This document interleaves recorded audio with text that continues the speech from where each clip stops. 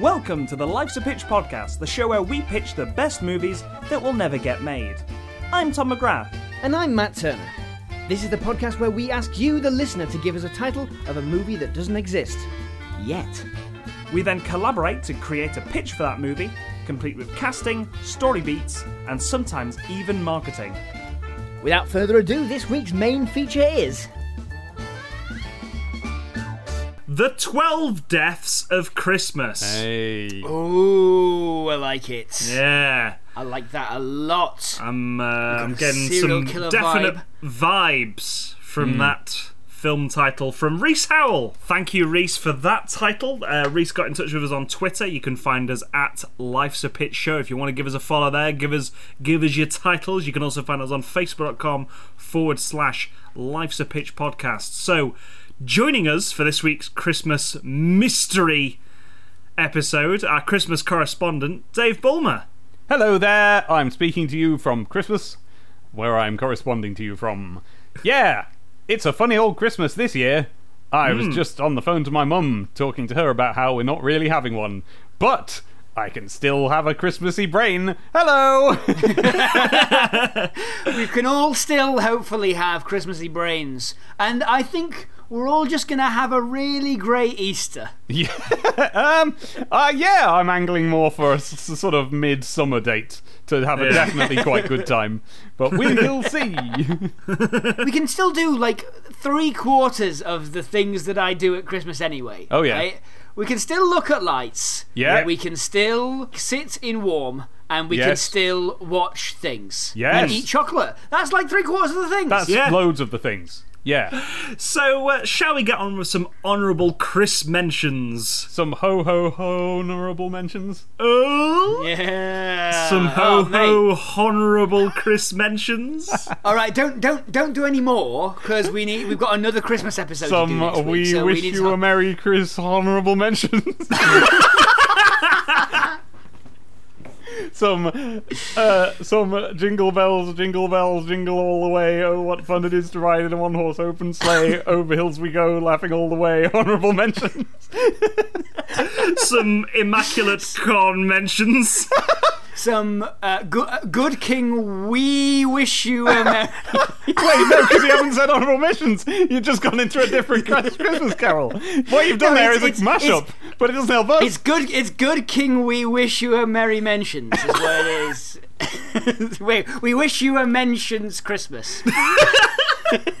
The child is king, the carolers sing, the old has passed, there's a new beginning. Dreams of Santa, dreams of snow, fingers numb, faces aglow. Oh, it's Christmas time, mistletoe and wine, children singing Christian rhyme, with logs on the fire and gifts on the tree, a time to rejoice in the good that we see. Honourable mentions. Let's go with that one. Let's edit it so it's just that one. People will have no idea what's coming. Good workshop, guys. Very good. Well done. Santa's workshop. Oh, we've been Santa's workshopping it. Is that what this is going to be? Yeah. Are we just going to be doing, every time anyone says something tangentially Christmas, you'll go, Santa's. There we go. So, this is the part of the show where we just go for a few more titles people have given us before we move on to the main pitch, which is the 12 Days of Christmas. Thank you for that title, Reese Howell. So, from Ross_Originals, we've got Spies Among the Pies.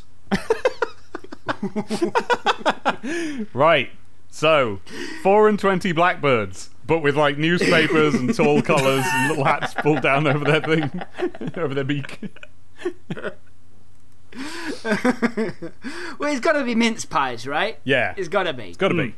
That's your Christmas pie right there. Exactly. What could possibly need to be spied upon at Christmas? Santa. This is someone who wants to see Santa. This is an elaborate set of like webcams set up in pies. Oh, yes, because you leave a mince pie for Santa. And now, with modern tech, a kid can be like, right, and they put a little camera in the pie to see Santa. The problem is that they didn't think it through.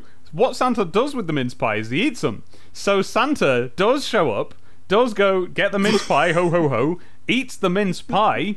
Now he's got this webcam in him And now and we're watching the magical bowl full of jelly in interior cam. Well, this is the thing. This kid's dad's a doctor, so when the kid's looking at this webcam, the doctor's seeing the insides of Santa. It's like, oh, Santa's got like inflammation of this. So the kid's like, look, Dad, and he's like, oh no, and he's recognised that Santa's actually got a really serious but operable condition and needs to get. They've got to get in touch with Santa right now because he's like, I can fix this, I can operate on this really easily, but you are in danger of your life. So now, how do we get in contact? So now they're like, right, how do you actually get in contact with Santa? How do you do it? And it turns out all of the methods anyone's been using are false. So you can't leave him a letter, like you can't put it up the chimney, right? That's no good. Up the chimney doesn't work. That they just go to like, there's an office that like the office that's like, here's where Santa is, and they give you an app where you can trace where he is. That's just people. That's just an app someone's come up with. That's nothing. And it's the same with letters to Santa. They just go nowhere. But there is a Santa, and it's really tricky to figure out how to contact him. And that's what we need to do. The mystery is, how do you get in touch with a person you can't get in touch with? I definitely think in this you want to try and feature the kid as heavily as possible. So you want this kid to be, the kid of a doctor who has just by proxy learned a load of doctory stuff, and has identified, because we can establish the fact that they're trying to see Santa with a webcam establishes them as a precocious child, right? As a child that thinks above their pay grade. Yeah, they're kind of thought they're inventive, is what they are, and you can well imagine that person would have read through their dad's doctor books. So scrap what I said before. It isn't that the dad doctor looks at it and goes like, oh no, this is an operable condition. No, it's the kid. The kid is looking at this thing and going like, oh no, that's a tumour or whatever. And so the kid is trying to contact the Santa, but it doesn't have to be a dad. The parent, who is a doctor, is like... They just think it's a person. They think that this kid has like fed a webcam to a person, and that's a really big problem. But right now, there's bigger things to think about. And so the parent is like, how do we explain when we find this person? How do we explain to them?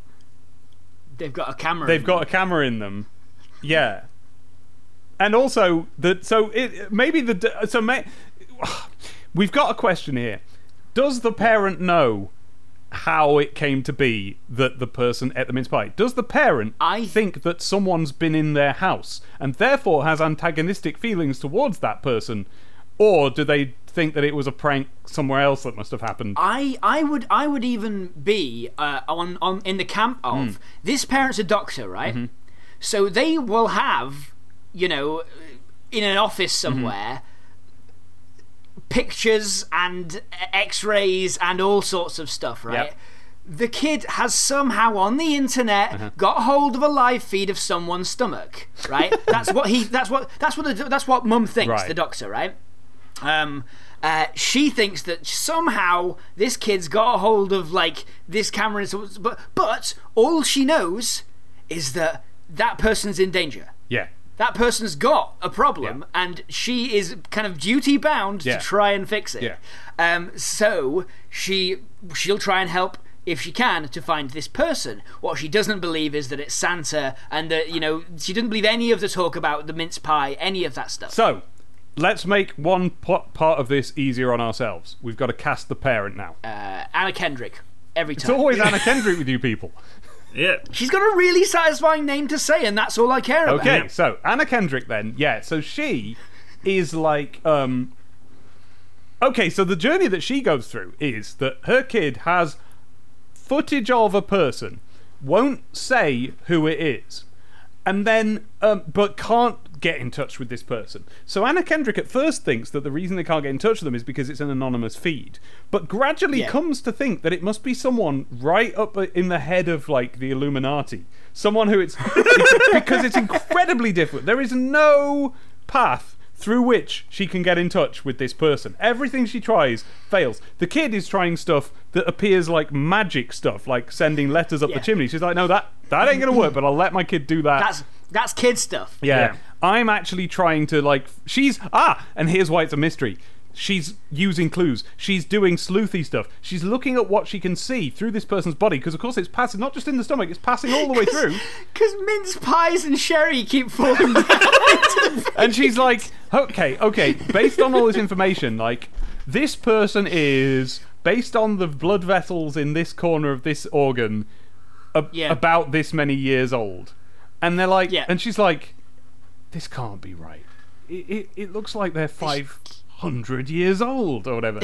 And other clues like that, like medical Sherlock Holmesing to determine the identity of this person.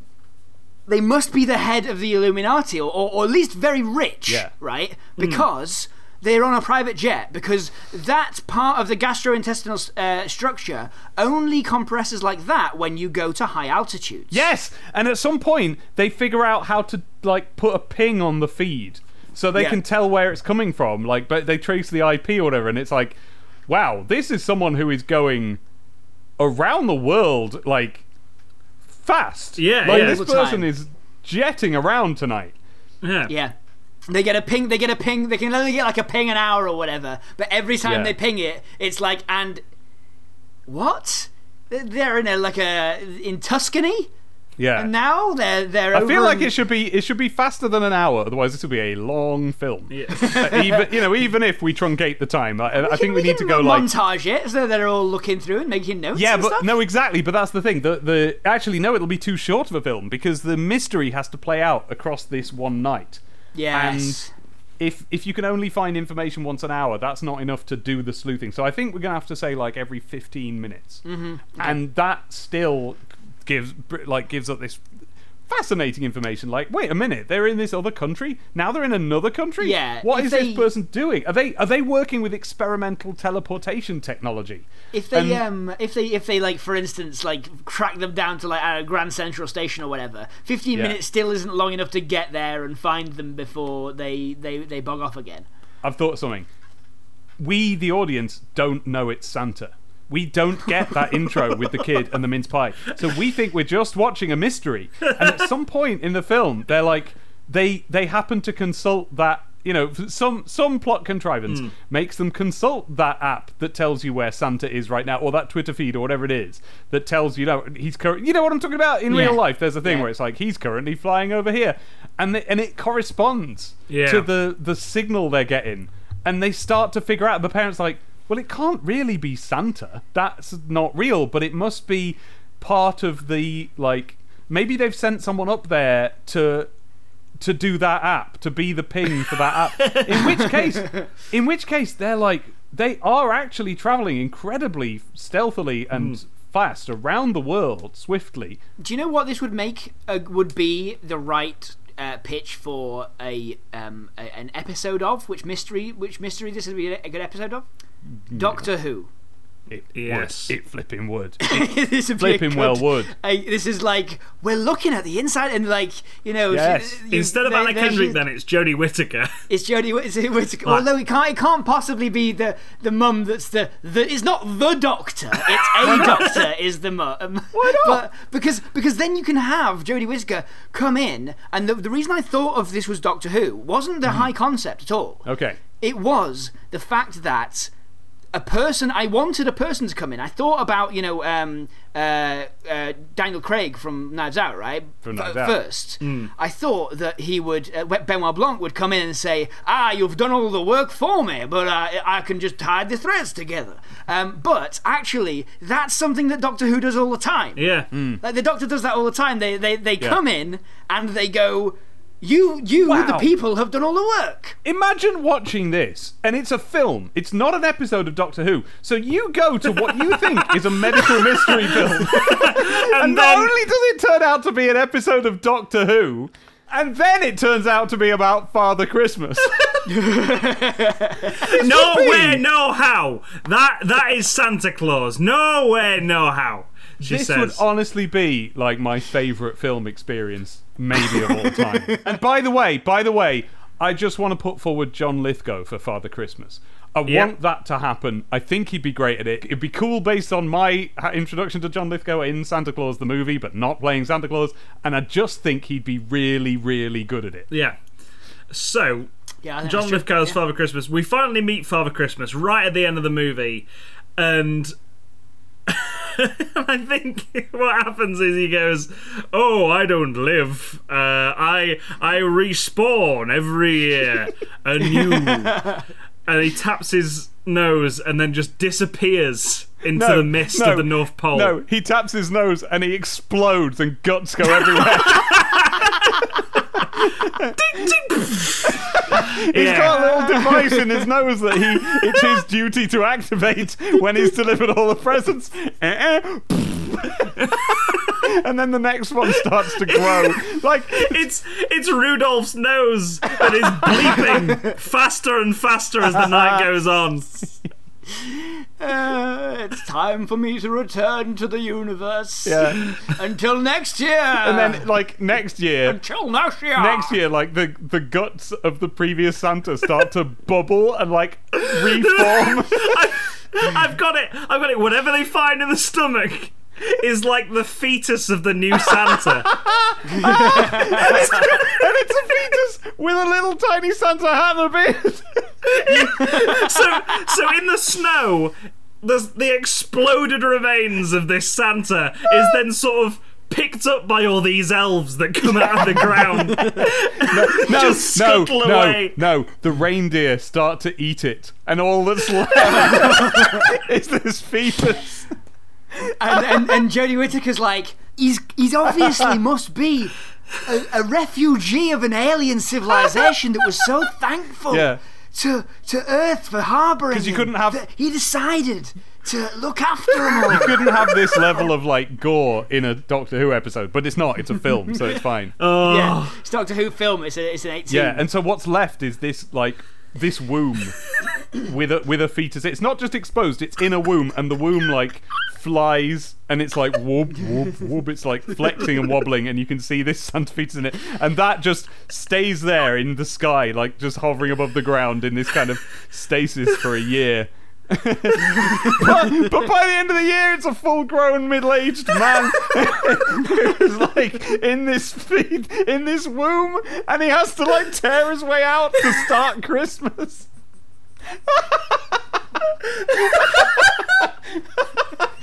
It's stretched taut around him like it's like really thin cling film by that point, but he like has to eat his way out, and this fluid all spills out of the ground.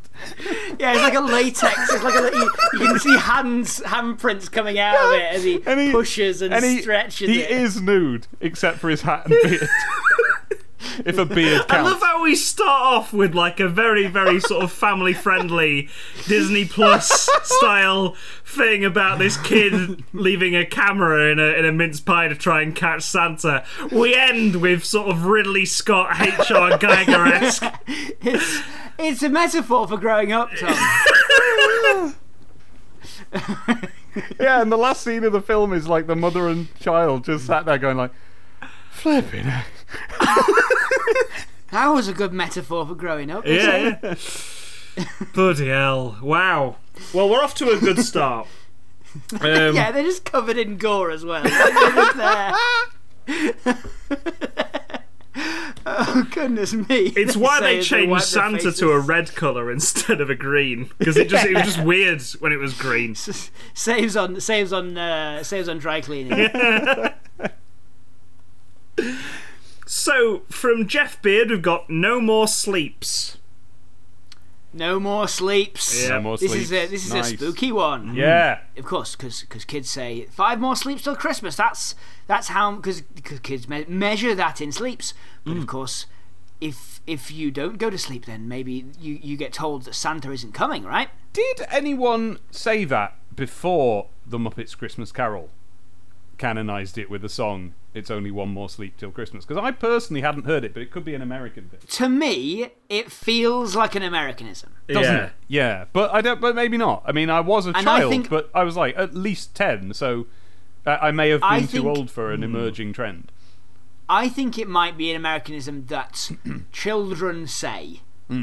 Like it's a way of telling children like how long it is to go, right? Because days they going to bed is a cornerstone of their schedule. I feel like, though, by the time I would have been able to articulate how many sleeps it is until something, I already knew about days.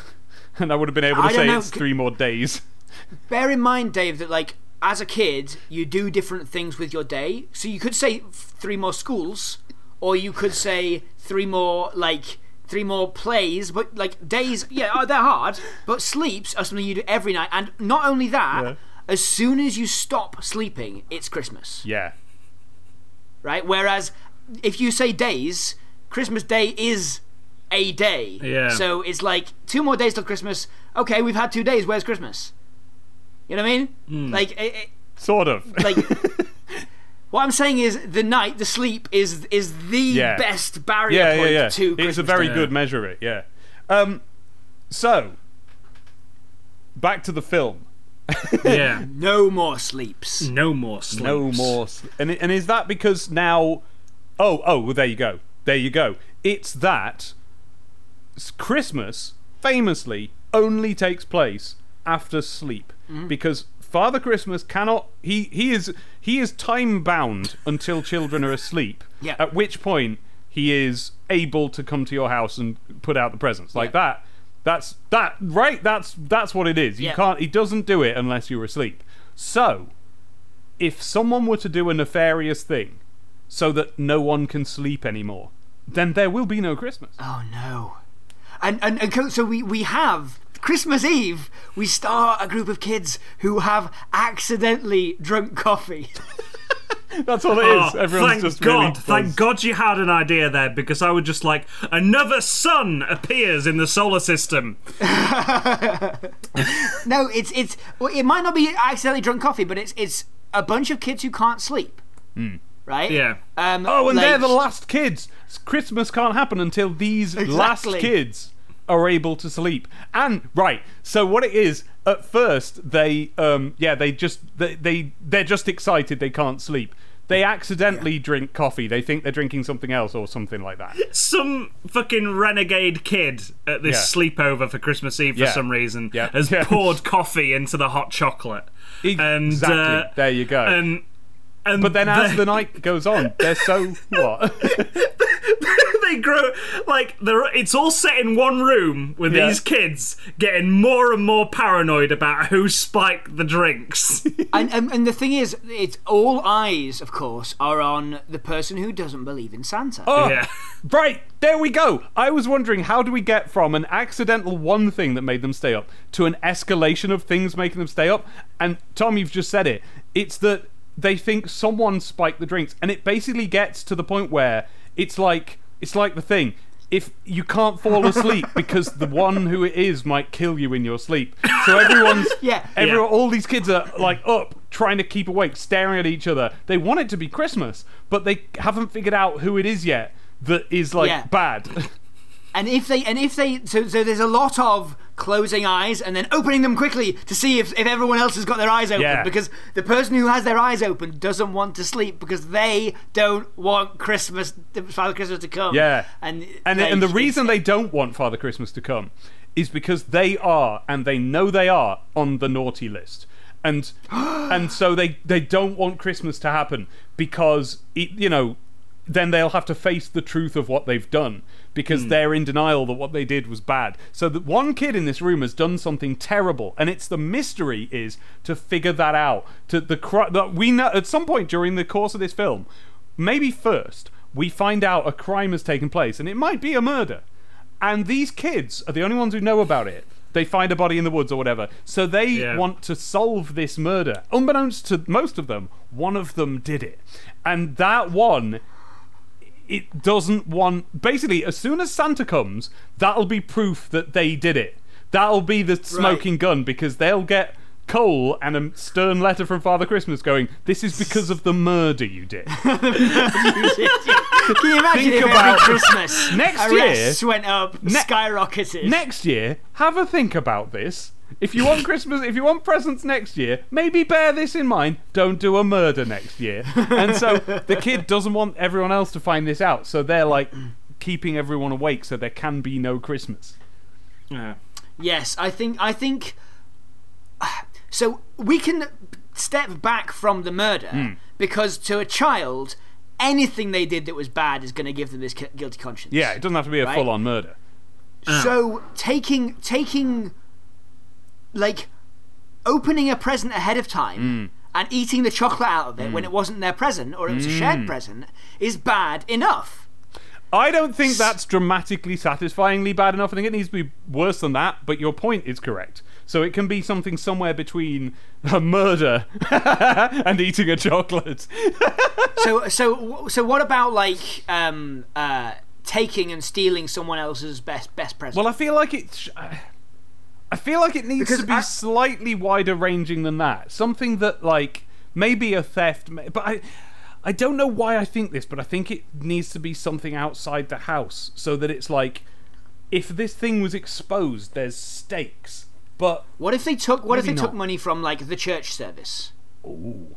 The Christmas Eve church. We open on the Christmas Eve's church service, right? And it's some kind of like, here's the money we've raised for the poor for Christmas this year, and it's gone. And so, they've taken it for sweets. And this kid hasn't. Yeah. Or a donated chocolate bar. Who donates a chocolate bar? People might do that, I suppose.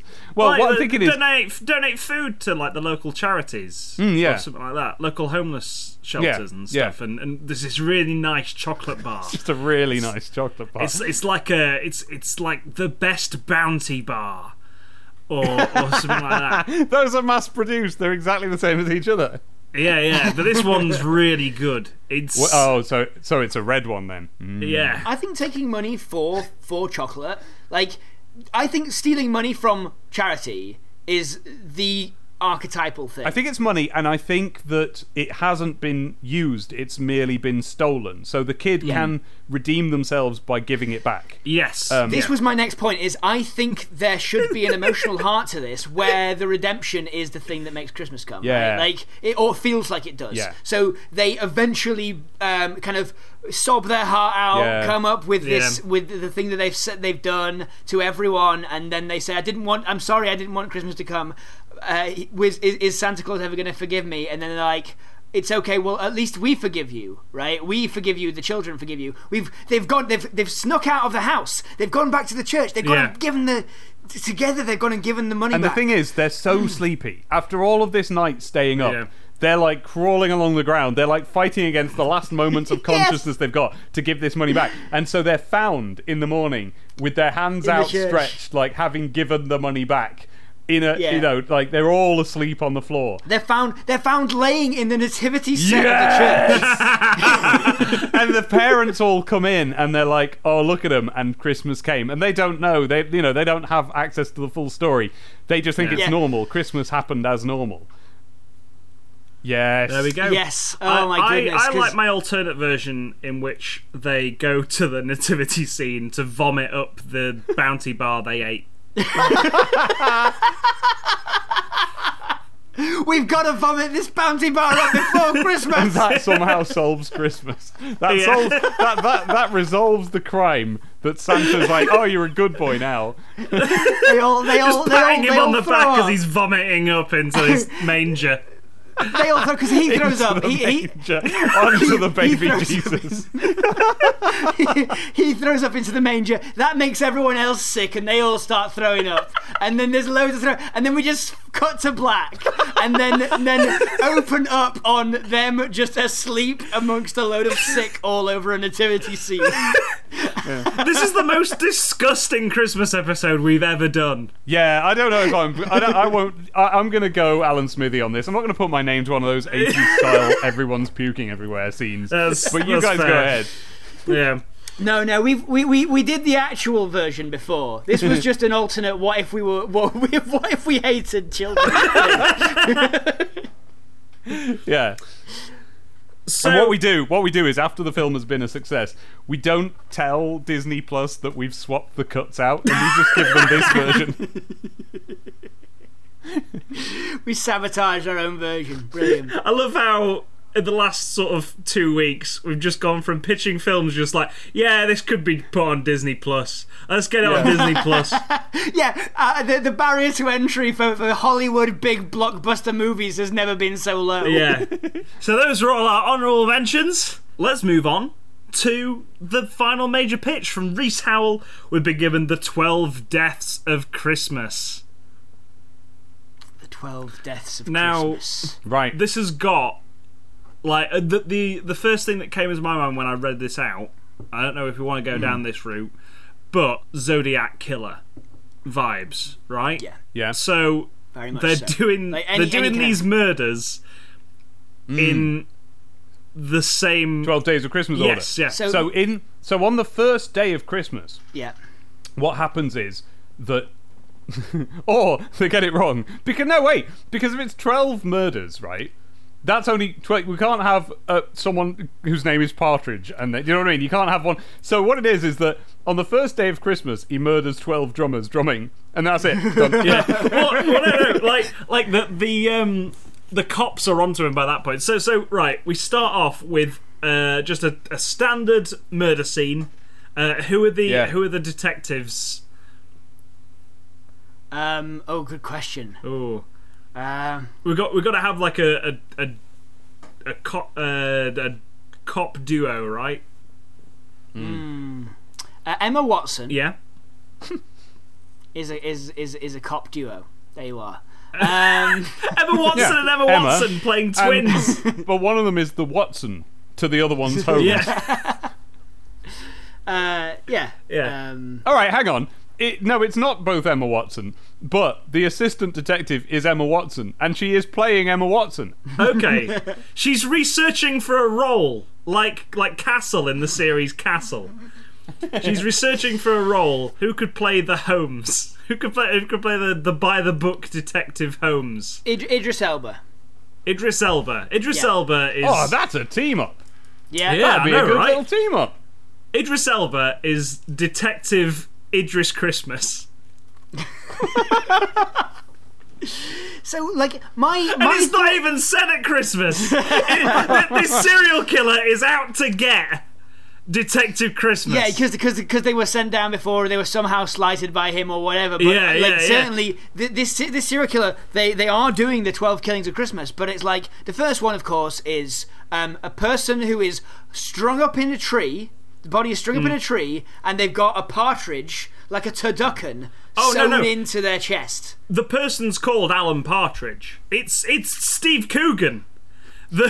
Steve Coogan that's been hung up in this tree to die. Sure, yeah, okay. Poisoned. Well, he's not only is he strung up in this tree, he's also been choked by pears. A pear tree is enough, right? It's a pear tree. It's a tree that grows pears. That's enough of that. This killer could not find a pear tree. It's a mystery that needs to be solved. So it's not a pear tree, it's a pair of trees that are identical to each other. And the detectives have to work it out from that.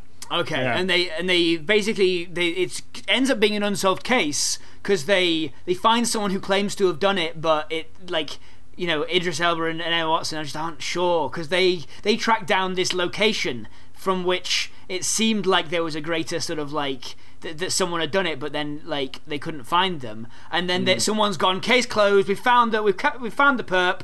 You know, whatever, and then next week. What's the second one? Let's look up the lyrics to the. Yeah, we probably should have done that at the start. Maybe because I've got ones for 5 gold rings. Birds? Yes. No, that's 4 calling birds. Oh, is it? 4 calling birds. 2 turtle 3 doves. French hens, 2 turtle doves. Yes. 2 turtle doves. Right. It is this one's in Hollywood, and it's the props from the turtle doves that Macaulay Culkin gets given in Home Alone 2. Sure. It's those twin turtle dove models that he gets from the toy man. They've been shoved in someone's eyes. But like I think we've got like 5 gold rings is like they're strung up, you know, like one of those sort of like underneath the skin. They've got this body is like on the rings. And then like 12 drummers drumming, right? It gets more and more public. They are like they get trampled by they they're sort of put underneath paving alive, and they get trampled by the festival. Like a marching band goes over, and they get crushed to death. This is where like they figured it out. They figured out what this killer's doing. Yeah. Right. By this point, they've gone. These murders have all got something to do with the 12 Days of Christmas. Now, this upcoming school marching band parade happens every year. Of exactly 12 drummers. They've got exactly 12 drummers. So they've got like snipers on the roofs next to this marching band parade and stuff, right? And they're all like, what's going on? Until suddenly blood starts bubbling out of like between the paving slabs. Under the paving, yeah. Yes. And they realise that, oh my god, there's an underground, he's dug underground, whoever this person is. We need to figure out who this frigging killer is. Just like Emma Watson and Idris Elba do. Is that what they say? Yeah, that's the tagline to this film. We need to figure out who this frigging killer is. So who would be so set on creating these like very festive style murders? It's someone who like has a grudge against Christmas because they were fired at Christmas. Well, I think they closed down the mall, so there's a lot of people. Okay, there's a lot of suspects. Yeah, they closed down the mall, so it could be the Santa that only had a job once a year. They go question him. He tries to run away. I assume that they do other stuff with the rest of their year. They're not like when you're a mall Santa. You don't have to be like Santa and only work not in for this one small day, town. Not in this small mid-American town. Right. You get one paycheck and that's it, and you got to live on it the rest of the year. Yeah. It's a salary job, but like it pays well. The town Santa. So John Lithgow, the town Santa. The gig economy at work there, everyone. Yeah. But I think in the end I think we find out that it's like why are they closing down the mall, right? Why are they closing down the mall? It's because actually, Idris Elba busted the person who owned the mall for I don't know, some kind of white like drug crime or white collar crime or something, like he was embezzling or what have you, right? The profits were going to the military industrial complex. The worst possible thing you can have. I mean, not really a crime, but not just a bad thing. It's a crime against humanity, but it's not technically a crime. It's not technically a crime, but it got bad press, so that's why the mall was shut down. That's why they closed down the mall. And so, I tell you what, it's not a pair of detectives. Emma Watson is a journalist who's following around Idris Elba. She broke the case, and she's the one that's called Christmas. I don't friggin' know. No. That doesn't work at all. I don't think this is the thing. We're struggling to find out who this killer is. Yeah. Because we've not really set anyone up to be the killer. This is the problem when you say, Dave, that we haven't done many mysteries. Yeah, they are the hardest kind of stories to write, and we should really have thought about that. Yeah.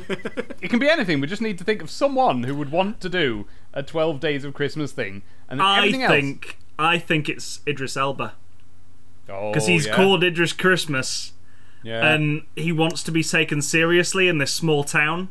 Like he wants something to happen in this small town, so he can live out the glory days of being a big city cop. I actually think that might be the other way around. I think maybe Emma Watson, is following him around as a journalist, has done all this because she wants to break another big case. I have something to add to this. This is what shopping centre Santas do the rest of the time. Like, they are available for schemes like this. So actually, no one's been killed. All of these people were just actors. And Emma Watson set them all up. They are the people who play, the elves and the Santas in different. Emma Watson is like the scion of a very rich family, right? She's making a name for herself, but very much. I'm going to say, all respect to Emma Watson, but I think she's probably going to be better at doing her real posh accent than at doing a kind of down-to-earth accent. So yes, that's probably a good idea. Yes, it's true. She was born rich. But she wanted to make a name for herself in journalism, and the way that she wanted to take a shortcut, which is to pay some people to pretend to be dead. Yeah.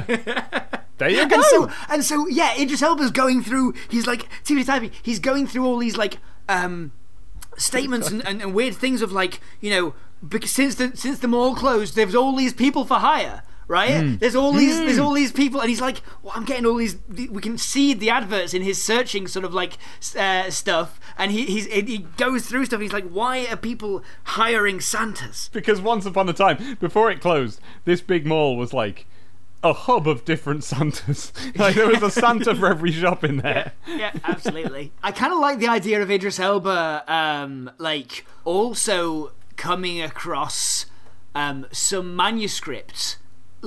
Because Emma Watson is writing a novel about this detective because she's planning to cash in on the story momentarily. She's going to be writing these crime novels from personal experience because she was so close to this She's also a journalist as well. What? Who is she? Who is Emma Watson in this? What she is a writer that doesn't care how she gets famous. That's her goal. She finds this kind of disturbing manuscript where Idris Elba's going. Someone who looks like Idris Elba in the description has been described as this action hero style person, and she's sort of embellishing all sorts. And he's like, "What are you doing? What are you?" It's kind of the Castle dynamic, I will admit. Yeah. It's the Castle meets Hot Fuzz, really, isn't it? A little bit, and then add a little bit of serial killer. Yeah. Add a bit of Zodiac and Seven in there. At the end, they're like, Emma Watson's like, I found the killer. I found that it's Christmas Eve. She's like, I found the killer. Quick, into this warehouse, Idris Elba, and they run in, and then they burst in through the door, and then everyone in town goes, surprise! Because it's Idris Elba's birthday, and all the people that have been murdered are there. They're all alive. And the reason is that his birthday is Christmas Day. So every year he's like, I never get a birthday, and they wanted to put on something big for him. I never solve any big crimes, and I never have a big birthday. Exactly. So it wasn't that in the end. So Idris Elba is... Oh, yeah, perfect. So Idris Elba is on the verge of cracking this case. He suspects Emma Watson, right? We've got into the fever pitch of tension where he's the calls are coming from inside the house. He thinks he knows what's going on. He comes to confront Emma Watson. She runs away. She drives. She's in her little... She's in a I don't know, her Tesla, her little Tesla Roadster. She's driving away. He's trying to keep up in a cop car. She drives to this abandoned warehouse. He's like, I've got her now. He gets in, and there's all the surprise, and it's just like, wow. That's the culmination of this movie. And that is the twist. He spent his whole career just wanting to crack a big case, and this is it. So when it's all just a party, the film ends with him just sinking to his knees with his head in his hands, going, "Why?" And then we're going, "Surprise! Pop!" And then that's the end of the film. He's on his knees as confetti rains down on him in slow motion. Yeah, they all have a big party. There's 12 drummers drumming. It's great. And he's like, because of all the stress of it, that elicits a kind of PTSD response from him. So he's just curled up in the fetal position, sobbing and screaming while they're all having this party around him. You got maids and milking, all just going around pulling on cows' teats. Well, we've only come up with a few deaths for the 12 Days of Christmas. So you listeners, if you want to send us your very imaginative 12 Days of Christmas style murder, you can do. And we'll have a jolly good laugh at that. Yeah, and what he means is writing it down and telling us it. Don't do any. No, Yeah. no, yeah. If you want to impress us with a murder, Good luck. The easy good ones, point. right, are 3 and 4, right? Because they're both just waterfowl based. Yeah. You got geese and you got swans, and both of those will kill you. Easy. Yeah. On purpose. Yeah. 9 ladies dancing. Assassins. yeah, but like proper like acrobatic assassins. That's why it's dancing. Assassins, yeah. They're like whip, whip, whip. They're going over rooftops and everything. Yes, there you go. 10 you go. lords are leaping. Same. Spring Heel Jack is suspected on this one. The old Victorian murderer, Spring Heel Jack, just another serial killer. who leaps up to the first story with his springy heels and does away with people in secret. And then also more of them. Yeah. Yeah, loads of them. It's an army of Spring Heel Jacks. Pipers piping is what, plumbers? Yeah, Yeah, maybe. beaten to death with copper piping. It's pretty boring, that one. Yeah. Well, no, they put piping through you, so you are now a big plumbing. You're a big Okay. plumbing Oh now. god. Yeah. That's grim.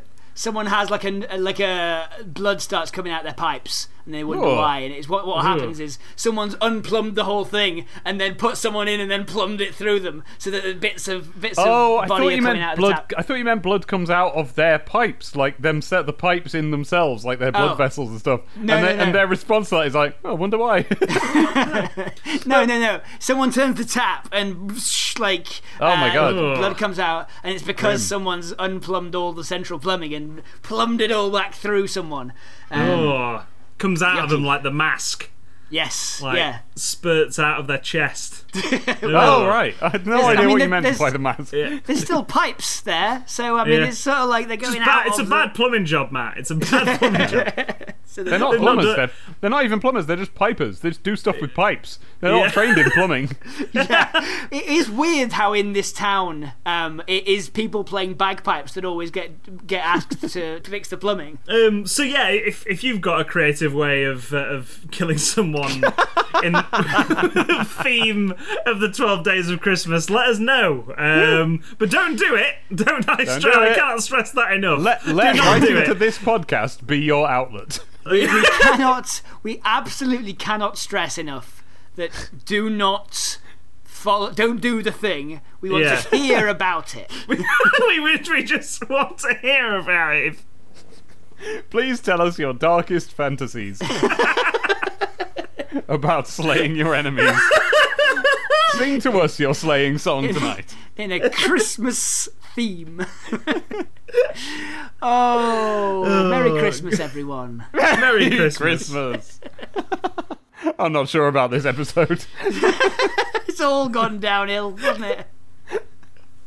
Like, I've kind of always secretly wanted to do Christmas horror, and I think this I is think we've it. done it. Yeah. I think we can safely say we've done it. It's not that we've done just Christmas horror. We've done Christmas horror, and then the ending is worse than you can possibly imagine, because it makes it all not worth it. Yeah. It was all just nothing. Thank you for listening to this week's episode. It is Christmas next week, isn't it? So yes, I hope you all have a good build up to Christmas, and I think we'll either be releasing an episode on Christmas or the day after. We'll see. Dave, Hello. you have participated in this nonsense. Yes. I've got that forever on my conscience and record. Yes. If people want to see things that you're not ashamed of, how would they do so? Well, that's a big ask, but I can certainly plug my podcasts. So I've got one that comes out every 2 weeks, Sonic, the Comic, the podcast, in which we delve into the world of what was originally, when I started plugging it on this podcast, 1993. We're up to 1995 now, or at least we'll be like a week or two after this episode goes out. And it is the British Sonic comics that used to come out. And not only did they tell you about, like, what Sonic was like back then in the UK, which is different from anywhere else, but also it's just a time capsule into living in the 90s and having a lovely time. And we tell you all about the toys that used to be out at the time and things like that, watching stuff on telly and going down Woolworths and getting a fizzy can of pop and stuff. So that is Sonic the Comic, the podcast. You can find that by searching. There's another one, Serious Disney. That's where me and Jahan Ranasingh talk about those Disney remakes that they keep insisting on doing that nobody likes. And we've got a special one coming out for Christmas, a big bonanza bumper Beauty and the Beast episode. And that is coming. It might even be more than one episode if it proves to be too long, which I think it probably will. So that'll be coming out. Serious Disney and Sonic the Comic, the podcast. Apart from that, you can find me on YouTube at Demon Tomato Dave, and on Twitch, Twitch as Demon Tomato Dave, and on Twitter as Demon Tomato Dave. And that is where I am, and you can find me there. I'm looking forward to the big bumper Beauty and the Beast podcast. Yes. If you have enjoyed the show, that you might consider sharing it with your friends and asking them how they would do the various 12 Days of Christmas themed murders. They might look at you funny, but you could ask them. And when they say that's a really weird thing to ask, you have the safety net of saying, well, it's fine. I'm just it's in reference to this podcast, I promise. I'm not just thinking about that myself. These people thought of it first. Yeah. You've got that safety net, so it's okay. But if you tell your friends about it, thank you very much. Those of you who have told your friends about the podcast, we really appreciate you. We're not in a network or any kind of... we don't have any adverts anywhere, so it's just you guys. But if you don't fancy participating in that, then you can always go over to patreon.com/Life's a Pitch podcast, where you can give us a little bit of money each and every month to keep the podcast going. It is you get stuff for yourself as well. You get to vote on the genre. You can get bonus pitches. You can also get to see some movie commentaries by Tom and I, and just there's a bunch of stuff over there. We have a lot. I haven't counted them, but there are a lot of bonus pitches there. If you just sign up at the $5 tier, you will get just immediately. They're all there. There must be over 100 bonus pitches. No doubt. That is, firstly, that is hours of content, but secondly, it is all available on an RSS feed now. So basically what happens is when you sign up, it's not like you're scrolling through Patreon to get all those things. What you can do is just go to this, you get a personalized RSS feed which has all the content, and you just plug it into whatever app you use to listen to podcasts, and you will start downloading those things. So you just get pitches on demand whenever you want. It didn't you have to wait for an episode. A pitch here, a pitch there, pitches everywhere. All over the shop. If you want to participate in that, then you will get your name read out every week, and these are all their real names, strange as they may be. These are all their real birth names. So that is Brandon Spanky Mills, Ross Originals, Wheat Whiskey and Marvelous Bisque Husk, and a past Glenmule year. Oh, that's amazing. It's amazing. Mr. Beakfast, we've been successful. Yesterday's Glenmule is gone, and today's Glenmule is tomorrow. Jeremy L. Kayam, Stephen D. Thomas, Fingers to Hand. The Timulator just pooped a little message out. Beware 400. Call the Time Primister. Primister. James Delaney, Brondra, he's gone. You have to move on. What do you fancy for dinner? Pulven, gather the children and head south. The busk wheep horn has risen. Brent Black, we have to flee to Polvonia. All of the conventional cities are weeping. The last meal approacheth. The council is ready. Praise 400. Ladies and gentlemen, I can't believe it. The serial dragon of Wales has been Tom McGrath all along. Joseph Hegarty, mighty primistant. We're detecting record levels of Glenmule in every time stream. We have to call Petvis. That isn't the real Glenmule, he's a fraud! Stop him! Jimmy, you have to help me stop your son. I'm sorry I didn't go back far enough, but we have to take him and his company down. Welcome to the Bisque Vengers. Alex NSFW, Carl, the tests are conclusive. You seem to be immune to jumbling. We could use this. Nikki Hindmarch, operator, get me an address for Davy Benzo Felix. We need a hacker. Matt, I don't know what a podcast is, but I think we should make one. Eden MW, Tom, let's make it movie related, whatever it is. So thank you to all those people. That is their actual chosen name. So thank you. You know, some of the names in your list I recognise, and I've never really thought about it before. But I might also know the people doing those really cool names, but I just don't know who they are. It's a great mystery. It's a massive mystery to us, to you, to the listeners. Hey, massive shout out to Ross Originals though for that absolute banger of a name this time. Wheat whisk you a Malvis bisque husk and a past Glemule year. Is that Ross? That's amazing. Yeah. So we end the show as we always do with a Yes Very Clever award. Yes, very clever. Which is the award we give out to someone who's given us a title based around an existing title, and just have a bit of fun with it. So from Connor Cleon Clark, we've got 3 Wise Men and a Little Baby. Hey. There we go. Until next time, I've been Tom McGrath. I've been Matt Turner. I've been Dave Bulmer, and I would advise you all at home to remember who pitched it. So all I was going to say, and this is for the Santa's Fetus one, at the end of the film, as the womb, the bubble of womb is like wobbling and wibbling there in the sky, and the little Santa fetus in it is peacefully, serenely swirling around with his little Santa hat on. That is when the credits come on, and that is when the song Santa Baby begins to play. Yes! Yes! Merry Christmas, everyone! Merry Christmas! Merry Christmas!